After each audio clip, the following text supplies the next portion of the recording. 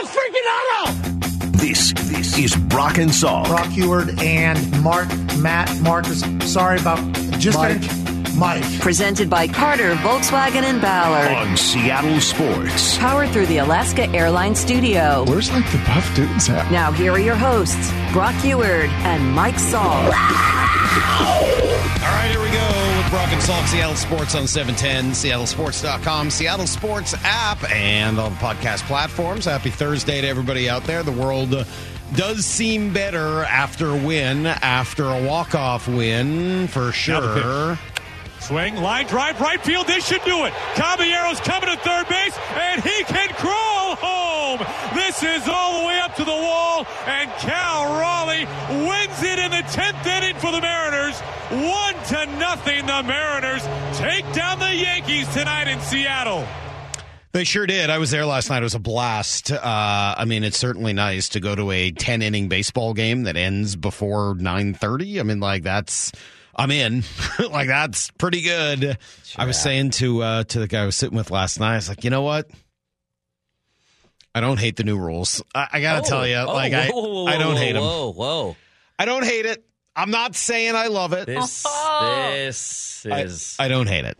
Huh. It hasn't done as much to take away from the tension of the game as I thought it would. So I will tell you, I don't hate it. This is a revelation at 6 in the morning. Big news. I absolutely still hate the runner on second base to start the 10th inning. Okay, yeah. I think it's ridiculous. I think it's absurd. I think two teams now we that know were maybe you'll come around someday. No, I don't think so. I think it's really stupid. Certainly, I was happy to be able to leave because I was getting cold last night and I wanted to go home but didn't want to leave, if you know what I mean. But I think it's dumb. I don't think there's any. Also, I think they could probably change the whole mound visit thing now that they have the new rules in place. But whatever. I like that those games are going that quickly. What I was thinking last night is I haven't heard of a single violation of an infielder having their heels on the grass yet this year. I haven't heard of that, and I haven't seen it really play out where the pickoffs have really come into play, where the guy has had two interruptions and the next one is going to be I haven't really seen that show up either as an issue, and I haven't seen anybody get to go to third because to another base because of an extra pickoff move, but. Whatever. I mean, ultimately, the clock has been the thing that has changed the most, and the shift. Obviously, I always liked the shift stuff. I was fine with that from the beginning. The clock's pretty good, so I'll put it out there. I don't have a problem with it. All right, that's good to know. Now, hold on a second. I reserve the right to change that opinion during the playoffs. Oh, when you really want the ratchet up. I'd like to see what it looks like in the playoffs and whether or not I miss it in the playoffs before I formalize that opinion. But I will say I don't hate it, certainly not as much as I thought I would. So, well, this is almost as big a news as what's going on in the Pop-Tart world. The Pop-Tart world is big. They're sponsoring a bowl game? Yeah. Do you Not think just you had sponsoring something a bowl to do game. with that? They're ripping one away. I know, right? It was the Cheez-It Bowl, and now it's going to be the Pop-Tart Bowl. Are we going to dump a Gatorade thing full of Pop-Tart? I mean, that would be a dream come true. Like Cal last night getting doused with the bubble gum. Like, how nice would that be? Just raining Pop-Tarts all over you. I could finally try that banana bread flavor that looks pretty good. It was interesting watching these two teams over the course of the last few days. I mean, the Yankees look so big. They got so many just huge dudes, tall, big guys on that team. And for two games, they just completely bashed you to death with their bats. And then last night, right, you hold them essentially silent with just ridiculous pitching. I mean, Kirby was ridiculously good, and Topa was good, and Seawald was good. I mean, just finding ways to shut down that team. I thought this was a really good point made yesterday by Ryan Divish on the station about what these two offenses are like and the difference between them. We just saw, like, if you don't perform, against anybody, they're going to hit. I was watching the other day, the Braves lost to the A's. JP Sears shut them down. They scored one run. I mean, the Braves, in terms of roster and lineup, are the best team I've seen this year. Not even close. It's the best team I've seen in terms of talent, overall depth. I don't look at anybody in the big leagues and say they have an elite roster. I mean, the Padres have a damn close elite roster, and look what they're doing. I mean, it's all about performing, producing. Talent is talent, but it don't really matter. Like for the Mariners, when Julio and Ty and their main guys are performing, they're pretty decent. It's when you get the other guys to perform a little bit where you take the next level. Like last year's success, Sam Haggerty was good last year, was productive in the way they used him. That helped them get to where they were at. Well, they were getting expected production from the normal guys. Cal Raleigh took a step forward that maybe wasn't expected. That's how they got good. Right now, they're not getting production from their main guys or their kind of lesser-known guys. Yeah, and I think the point he's making is you look at those two lineups, Yankees and Mariners on paper, and yeah, obviously one team has Aaron Judge, but the Yankees lineup that they've been rolling out there the last few days really isn't better than the Mariners. They're performing better. They're executing better, right? What they're doing, certainly they're succeeding more in terms of their offense. But I don't know that the lineup is that much better, and I agree with Ryan on that. I think it's an accurate point and just speaks to kind of the lack of execution we've seen so far this year. I don't know where it's coming from. I don't know why it is what it is. I don't know why, you and I were kind of going through this at 9:30 yesterday, right? I mean, just going through these guys that just haven't been the same players they've been in the past, right? Julio until recently, and nice to see him with 2 more hits yesterday. Eugenio Suarez, who has not been close to what he was a year ago. Teoscar Hernandez, who has not been the same player that he's been in his career. Cal Raleigh, who started to pick it up better in the last couple of weeks, which is good. Throw Ty France's name onto that list. Sam Haggerty, who's done bubkus. A.J. Pollock, who's done nothing. I mean, unfortunately, those guys just, Colton Wong, too, haven't executed the way you would hope that they would, given their career performances. So, yeah, I don't know what to make of all that other than that, that's sort of the situation you're in. And hopefully, eventually, that's going to turn. And if it does, you've got a ridiculously good team. You just need to get that kind of execution from everybody. One other thing I liked last night, I just found myself thinking about this. So, Kirby, so good. So good last night.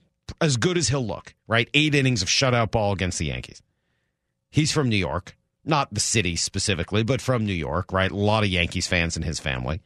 Justin Topa, who gets out of the jam in the 10th that was not his fault, right? Get an error, bad play, what are you going to do? Still finds his way out of the bases loaded situation from the New York area. I think he's from Binghamton, excuse me, not Bellingham or Birmingham. Binghamton. He's from Binghamton, New York.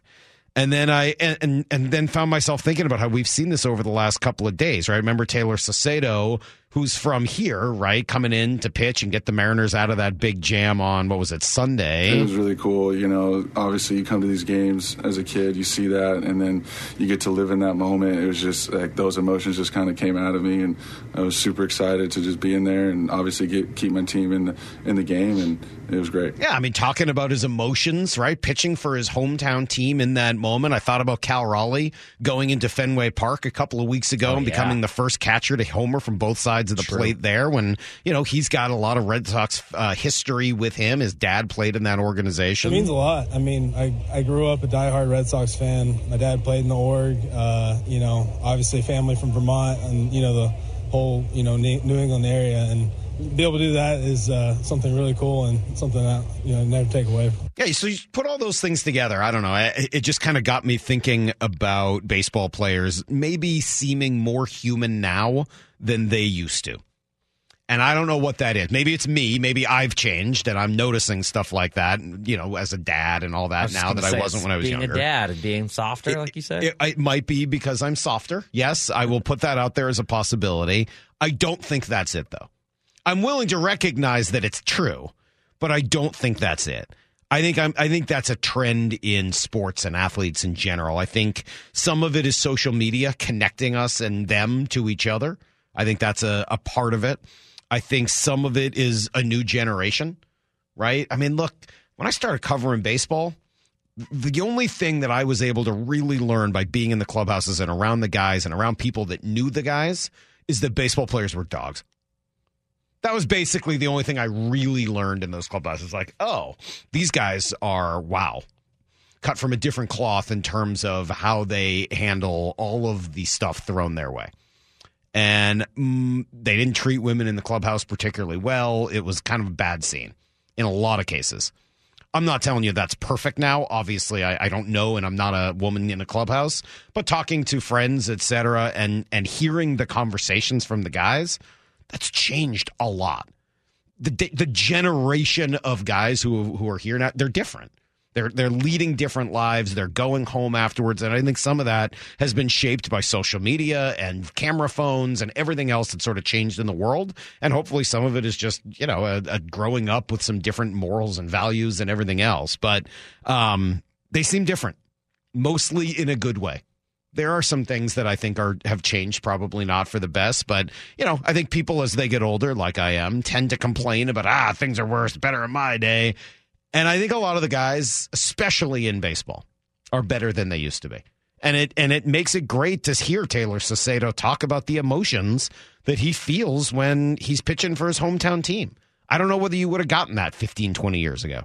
Same with Cal Raleigh. I think, 15, 20 years ago, you get, it's just 2 home runs. Yeah, whatever. And now you get, I'm in touch with this. Right, George Kirby was amped up last night beyond the norm to go shove and tell and show all of his friends that that's what he can do against the Yankees. That's awesome. Good for him. And I feel even better about it when it's all said and done. Now, if he just ditched his friends who were these stupid Yankees fans, then I'd really have some respect for him, because the fact that he keeps that kind of company does not speak well about him or his family. Need to know. 15 minutes past every hour with Brock and Salk. Here's what you need to know. Up first. Well, just when you want to write this Mariner team off, that's when they come through in a big, big way. This time the big catcher walking it off yet again. Now the pitch. Swing, line drive, right field. This should do it. Caballero's coming to third base, and he can crawl home. That's right. Mariners walk it off for the win. Cal gets the glory, but the credit probably needs to go to the guys on the mound. George Kirby just dominant last night. The wind-up and the 1-2 on the way. Swing and a miss. Strike 3 and a fastball. Down goes Higashioka. That is strikeout number 7 for George Kirby. He has been absolutely sensational tonight here at home against the Yankees. Yeah, he really was. Went 8 innings of shutout ball. Then Sewald came in. He was filthy. Topa got out of a tough spot in the 10th inning that he didn't even really create. Scott Surface knows what this is all about. Pitching. What an outing. You can't throw the ball much better than what George Kirby did tonight. And really, outside the little hiccup his last time out against the Pirates, it has been some kind of season so far. And he dialed it up tonight. I think we talked about after his last outing.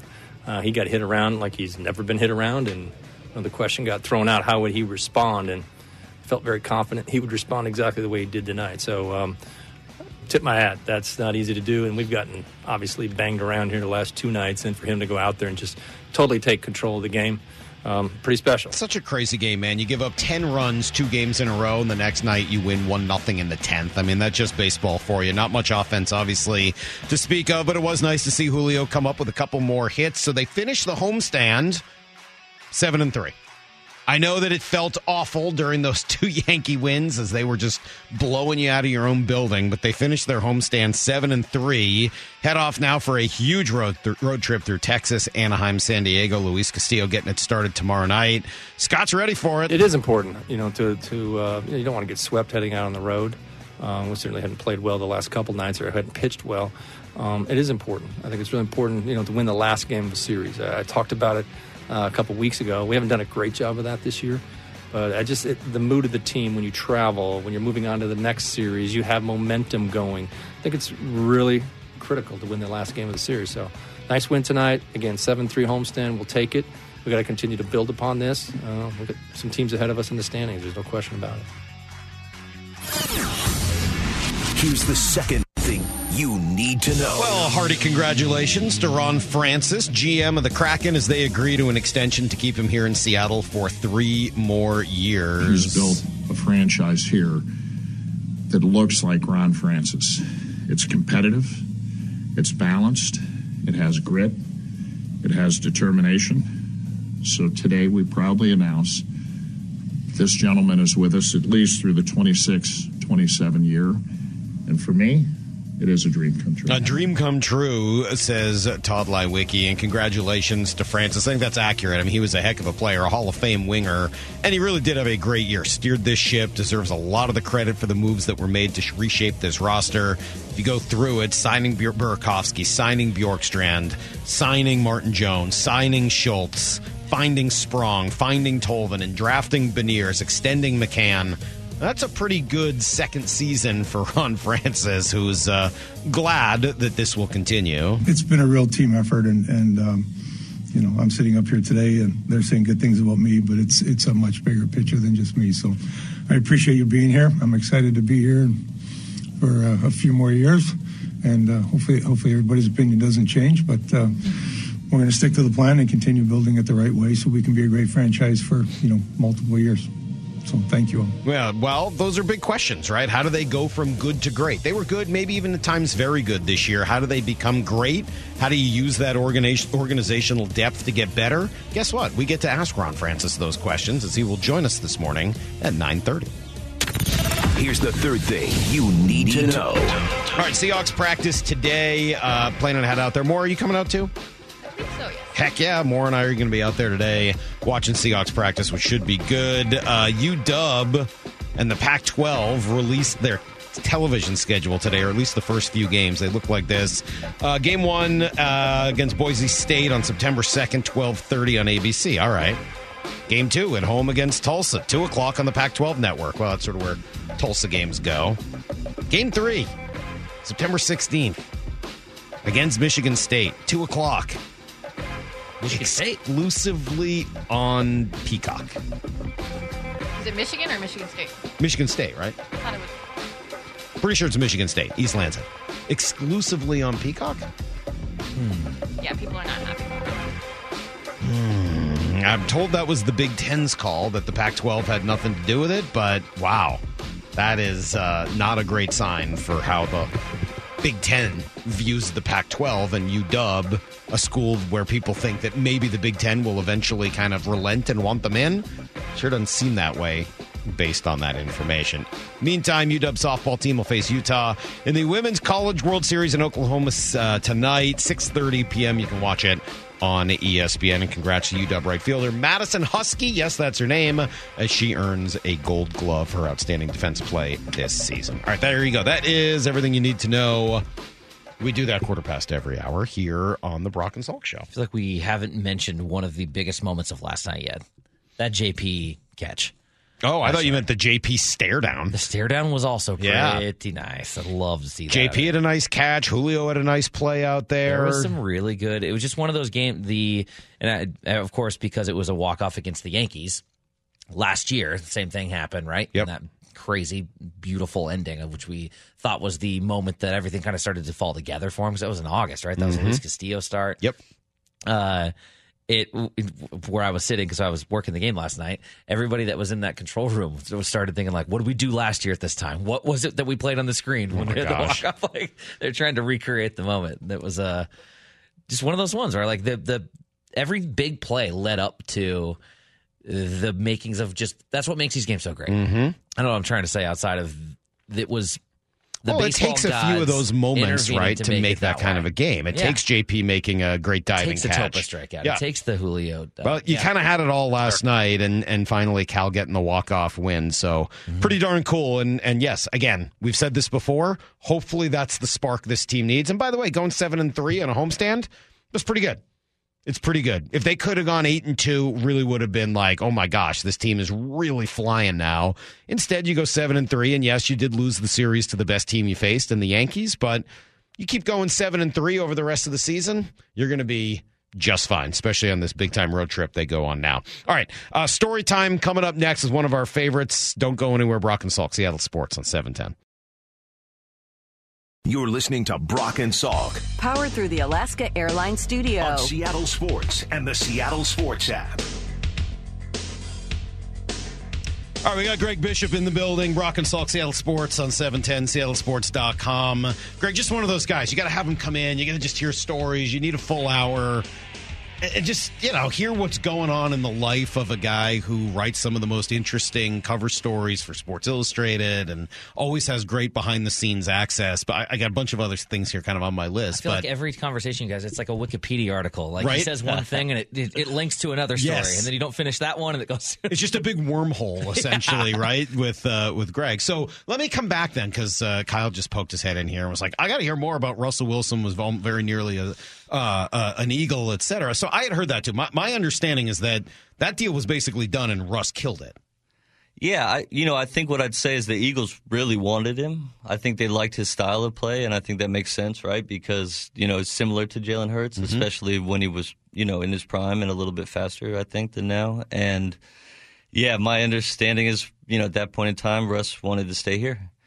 And then ultimately that's not what happened. But the Eagles were going gangbusters after quarterbacks for a couple of years. And until Jalen, they went into last season essentially saying, we're going to give him everything he needs so we can truly evaluate him. And then he showed himself to be what you thought coming out of the draft. Well, but he's one of those guys, and this is something I just see so often in the NFL. You have to give those guys everything that makes them them. If you put people in a compromised position and then they don't succeed, you blame them at the end of it, and you've missed out on the opportunity. And you know what?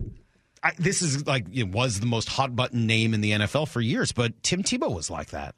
When they gave Tim Tebow all of the resources to be Tim Tebow, and I'm not a Tebow fan by any stretch. He said a lot of things that I don't agree with. But Tim Tebow, the player, when given the right opportunity and built around him, was pretty effective. Brought a team to a playoff series or to playoffs and then won. Why would you take a quarterback and then not try to do what he's best at? Absolutely. One of my pet peeves is the phrase system quarterback. We say that all the time, and it's usually used in a derogatory sense, right? They're all system quarterbacks, every single one of them. Now, some of them elevate the system that they're in. You look at a Tom Brady, you look at Aaron Rodgers. Some of them are great in the system when the system has the pieces. There's a whole tier of quarterbacks that are not quite truly elite, can carry you into a Super Bowl, who I think just need the right team around them to have a chance to win. I'm thinking of a Dak Prescott, for instance. Great quarterback, right? Truly elite, but not necessarily the guy that's going to win you a Super Bowl unless he has the pieces. And, we use system quarterbacks like there's four gods, that play that position, and then everybody else needs the system. They all need it, and they all need good players. And look at Brady's Super Bowl wins and losses. Look at the receivers on those teams. Look at the offensive lines on those teams. Look at the defense that he played with for the first three titles. I mean, the NFL is so connected and everything ties together that you need to give Jalen Hurts and A.J. Brown. You need to give him a Devontae Smith. So where are you now on the build around a franchise quarterback versus build a roster and not pay the quarterback debate, which seems to be raging in the NFL? Yeah, to me, it's the most fascinating thing, right? Because the guys in the tier that I was talking about, to me, you have to pay them. Because what's your alternative? How many Geno Smiths are there out there, where you have a guy on your roster who's just going to elevate into a really good quarterback when there's nothing in his history to predict that would happen? And, to roll the dice like that and be successful, it to me was classic Pete Carroll, John Schneider, But in general, I think if you have one of the top 10 or 12 or 14 quarterbacks in the NFL, you have to pay them. Ideally, you get them on a rookie contract, you take your shots, but then you're in the situation that Philadelphia is in now. You got a guy you don't want to let go of. You got a guy who can win you a Super Bowl, and you have an awesome team around him. So you pay him. But then in the next couple of years, you're going to see they won't have all those other great players around him. Guys are going to retire. Guys are going to get paid more other places. And that, to me, makes what the Chiefs are doing really interesting, right? Because you have a team that reconfigured on the fly last year and won another Super Bowl. You have a team with a quarterback that made that possible.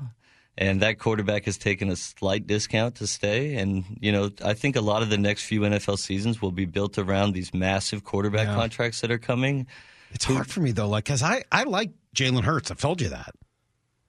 I don't know whether if you pay him the same, $35 million, whatever it is a year that Patrick Mahomes, some of those guys are making, I don't know whether he can win with a roster that is going to start to, fall apart around him. And so the question is, would you take a Super Bowl this upcoming season if that was the trade-off? Yeah. I think so, right? I mean, and so... But I don't need to pay him for that, right? I mean, I don't need to pay him yet. Yeah, you could have kept him for one more year, but then you have disgruntled, you have potential locker room issues. And I just think you take your shots while you got them. I think they got a 2 or 3 year window, where they could maybe do it. And the Eagles' philosophy is, I think, something all NFL teams say, but few do.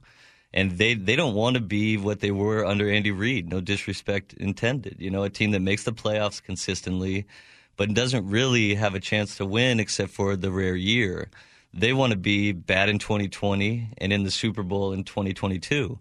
And I think that involves risk-taking. It involves, calculation.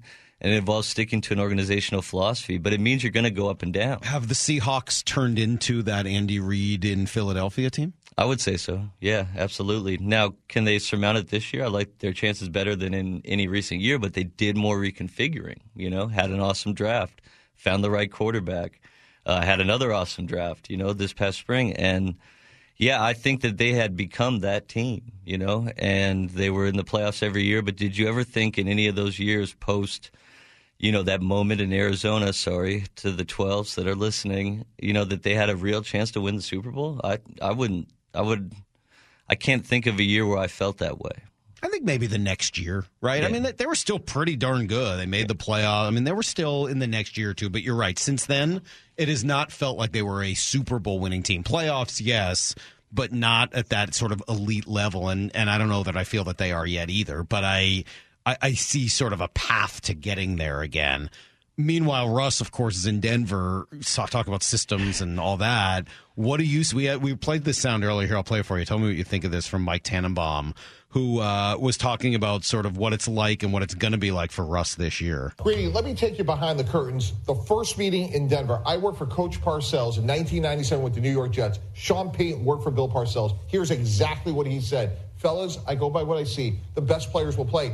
Russell Wilson isn't fighting for his legacy. He's fighting for his job. He could care about a salary cap charge, dead money. The best players will play. They will draft his replacement if he doesn't do everything he says from day one. If you go back to his press conference, Sean Payton talked about there will be no outside coaches, mentors in the building. Yeah. He is the new sheriff of town. That's right. And he is beholden to no one, including Russell Wilson's guaranteed money. Is Russell playing for his job, not his legacy this year? Well, it's interesting. I've known Mike a long time. Find him to be one of the more astute minds, that it analyzes and picks and, now is outside of, being an executive. And I always thought the pairing with Sean Payton and Russell Wilson was a little odd. Stylistically, I think he's different than other quarterbacks that Sean has had. I think that Sean's an amazing coach. I think he'll make Russ better. But I would agree with Mike. I think that ultimately, Sean Payton didn't come back, to go 8-8 8-9 or, even worse. And I think that Russell Wilson needs to play better next year. Now, some of that is like, did you put enough around him? How's that offensive line look? He traded one offensive line he complained about for another he'll probably complain about pretty soon. And, again, it speaks to the system a little bit. But I also think we're seeing a player who's not as fast as he used to be, whose game was sort of predicated on moving around and speed. And, if I were betting, I think it has disaster written all over it. I think he'll be better this year than he was last year. I mean, he looks great. He's lost a lot of weight. I mean, and that can only help his speed. And if Sean Payton can tell him, hey, this way or you don't play, to save him the embarrassment, maybe Russ can do more of the off-script stuff and things that have made him special in the past. But is it going to be a Super Bowl team? Is it going to be a playoff team in that division, right? And all the challenges that exist there? I don't know. I think Russ won't embarrass himself this year the way he did last year, but I don't know whether he can actually have the success that they need. See, that's how I like to live my life, right? Like, just lower the expectations so they're so low that, of course, you're going to do better. At least the crowd's not counting down to help you with the play clock this year, so basically everything's fine. Yeah, absolutely. Yeah, I do think he'll play better, but then you look at their division, right? Chargers could be pretty good. There's that guy, Patrick Mahomes. Yep. Raiders kind of a disaster. But I just think that, when you look at the landscape, it would be hard for me to put them in the top 10 or even top 15. We got Greg Bishop with us from Sports Illustrated. Greg, you wrote a little bit about the Kraken and followed some of their playoff run. What did you learn about the Kraken? Well, one thing I learned is there's a huge hockey community here. Yeah. And it wasn't just hockey fever based off the playoff run, but really extends really deep and pretty wide. And my own family caught it, I was telling you during the break, my son has 2 missing front teeth on the bottom, and he's been growing out his hair for almost 2 years. He wants it to be longer than Rapunzel's. And basically it's a mullet, and he's 5, so he doesn't understand what that is. So I taught him how to say, who's ready for some hockey? And basically, he's been doing it all around town, Fred Meyer, restaurants, gas stations. So he's got the fever. He wears his tentacles on his hands everywhere we go. My daughter, who's 19 months, has a Bowie the Troll doll that she's one of her favorites. Of course. And, we basically locked in. We started watching every game. I went up to the rink in Northgate.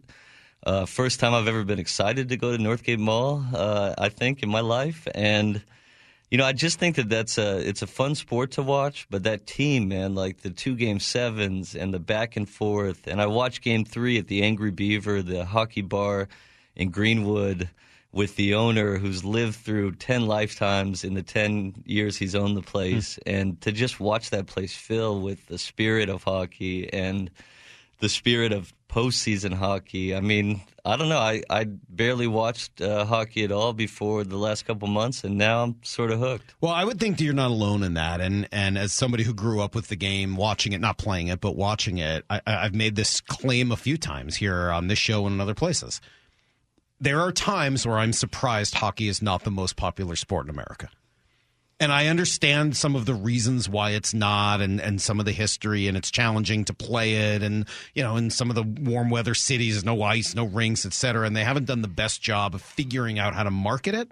But it's got everything Americans love in sports. There's plenty of scoring. There's tons of hitting. There's a code in it that is unlike anything else. The guys are open and available. There are so many reasons. And then you get to the playoffs, and they combine the excitement and fast pace of the NFL and NBA with the incredible tension and anxiety of the baseball playoffs. Hockey's like almost perfect.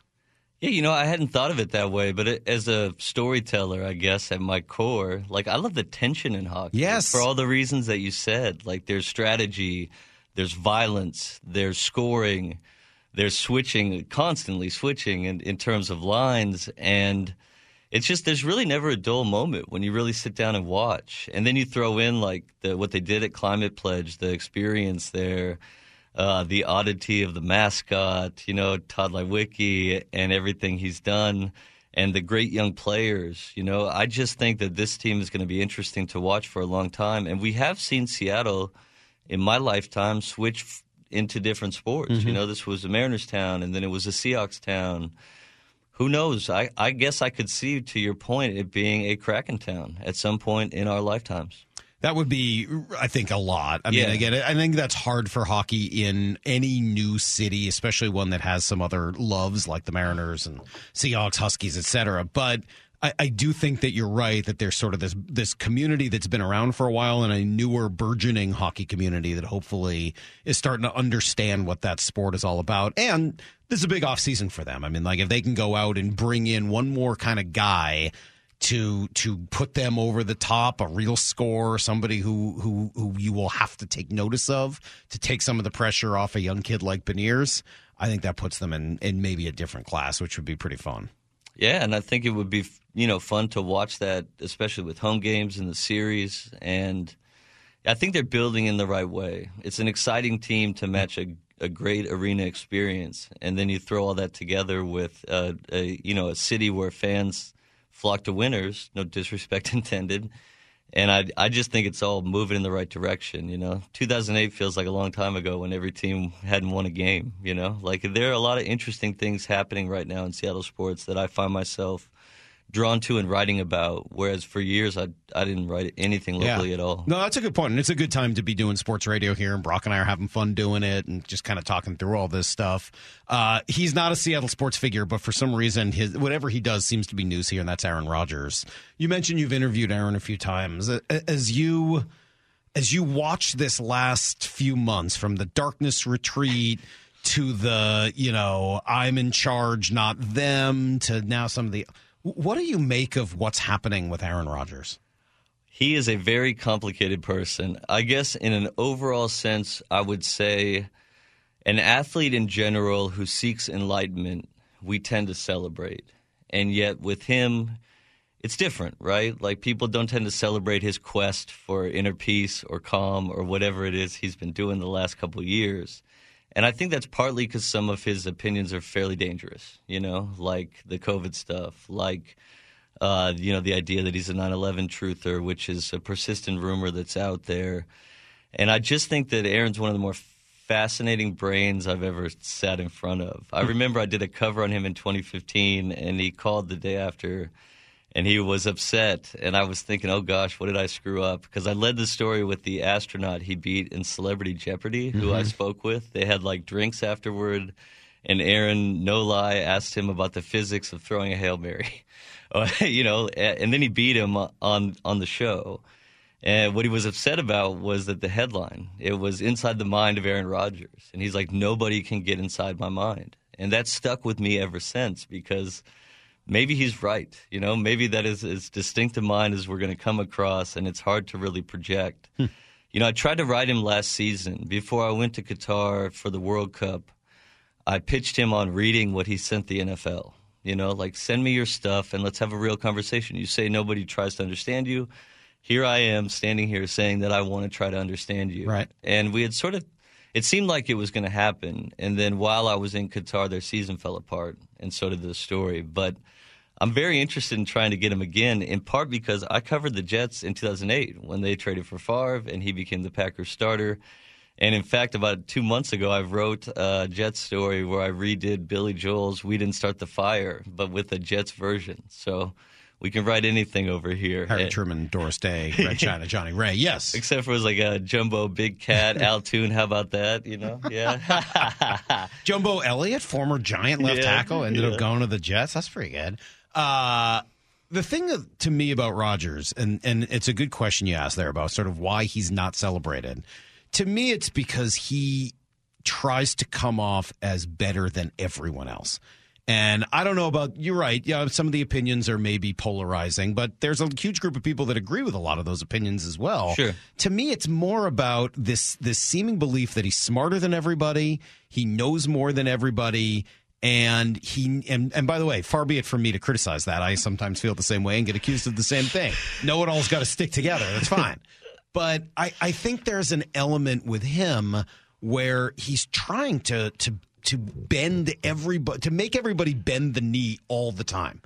And I think about this story. It's the one more than any other Aaron Rodgers story that's jumped out to me is him telling about the coaches from the Packers coming out to visit him in L.A. and him making them wait by the side of the road because he wasn't back from meeting with his Buddhist friends. And just like, he's so proud of the fact that these coaches who he's supposed to report to really will do whatever he wants. And it feels like such a small man syndrome. It feels like such a guy that has this weird issue with his family that needs love and support and to be told all the time how important he is to everyone. And I think it just doesn't sit right with people. Would you call it smugness and insecurity? Because I think you're onto something. I think there's definitely something along those lines. I don't know what the right word is for it. I'll leave that to you as a writer. But I do think that there's just that element of like, and we heard it in the Athletic article. I don't know if you had a chance to read it yet that came out today.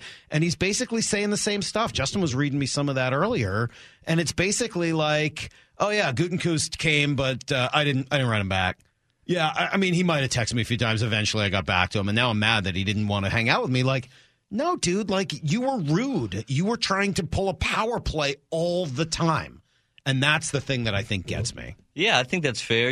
I think everybody has a friend like that in their friend circle, right? Like, I'm not going to name any names. I mean, we only know one of your friends, but yes, okay. Like where they just seem like, they try to check all the boxes, They meditate, they read, they're a deep thinker in heavy quotes, and, they love to tell you, like, I think a good example, right, is he gave them a list of people he wanted with the Jets, And of course he did. And then it comes out, and that's not abnormal, by the way. What is abnormal is for it to come out and then have him go on Pat McAfee's show and say, I didn't hand over a list. This isn't, it basically like you guys have it all wrong. You're exaggerating. I'm so much smarter than you. And I think that does come across in a way where it's almost like self-help as weaponization, like as a way to bolster the idea that he knows more, that he's more in tune, that he's found an inner zen that we will never find.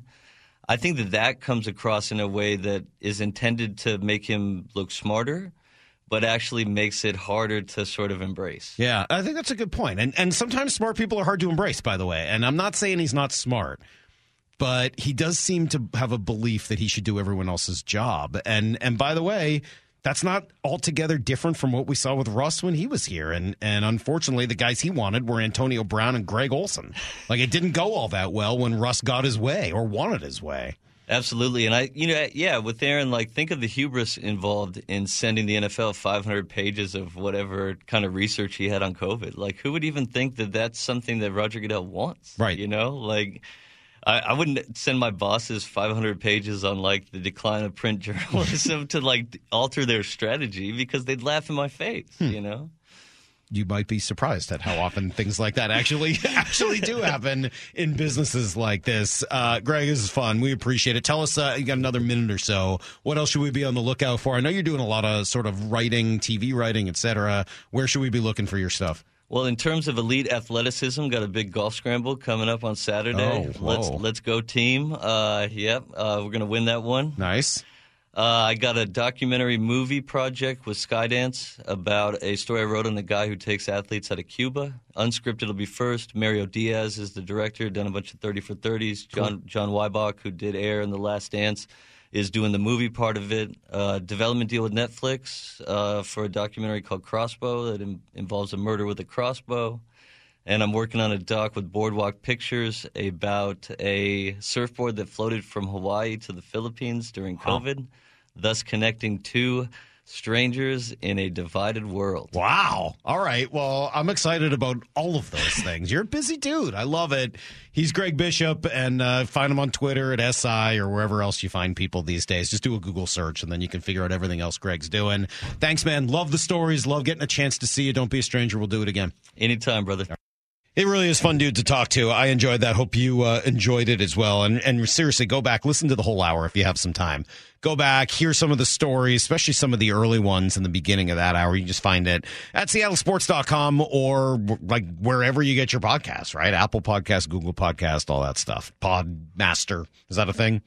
Pod Blaster, Pod something. I don't know.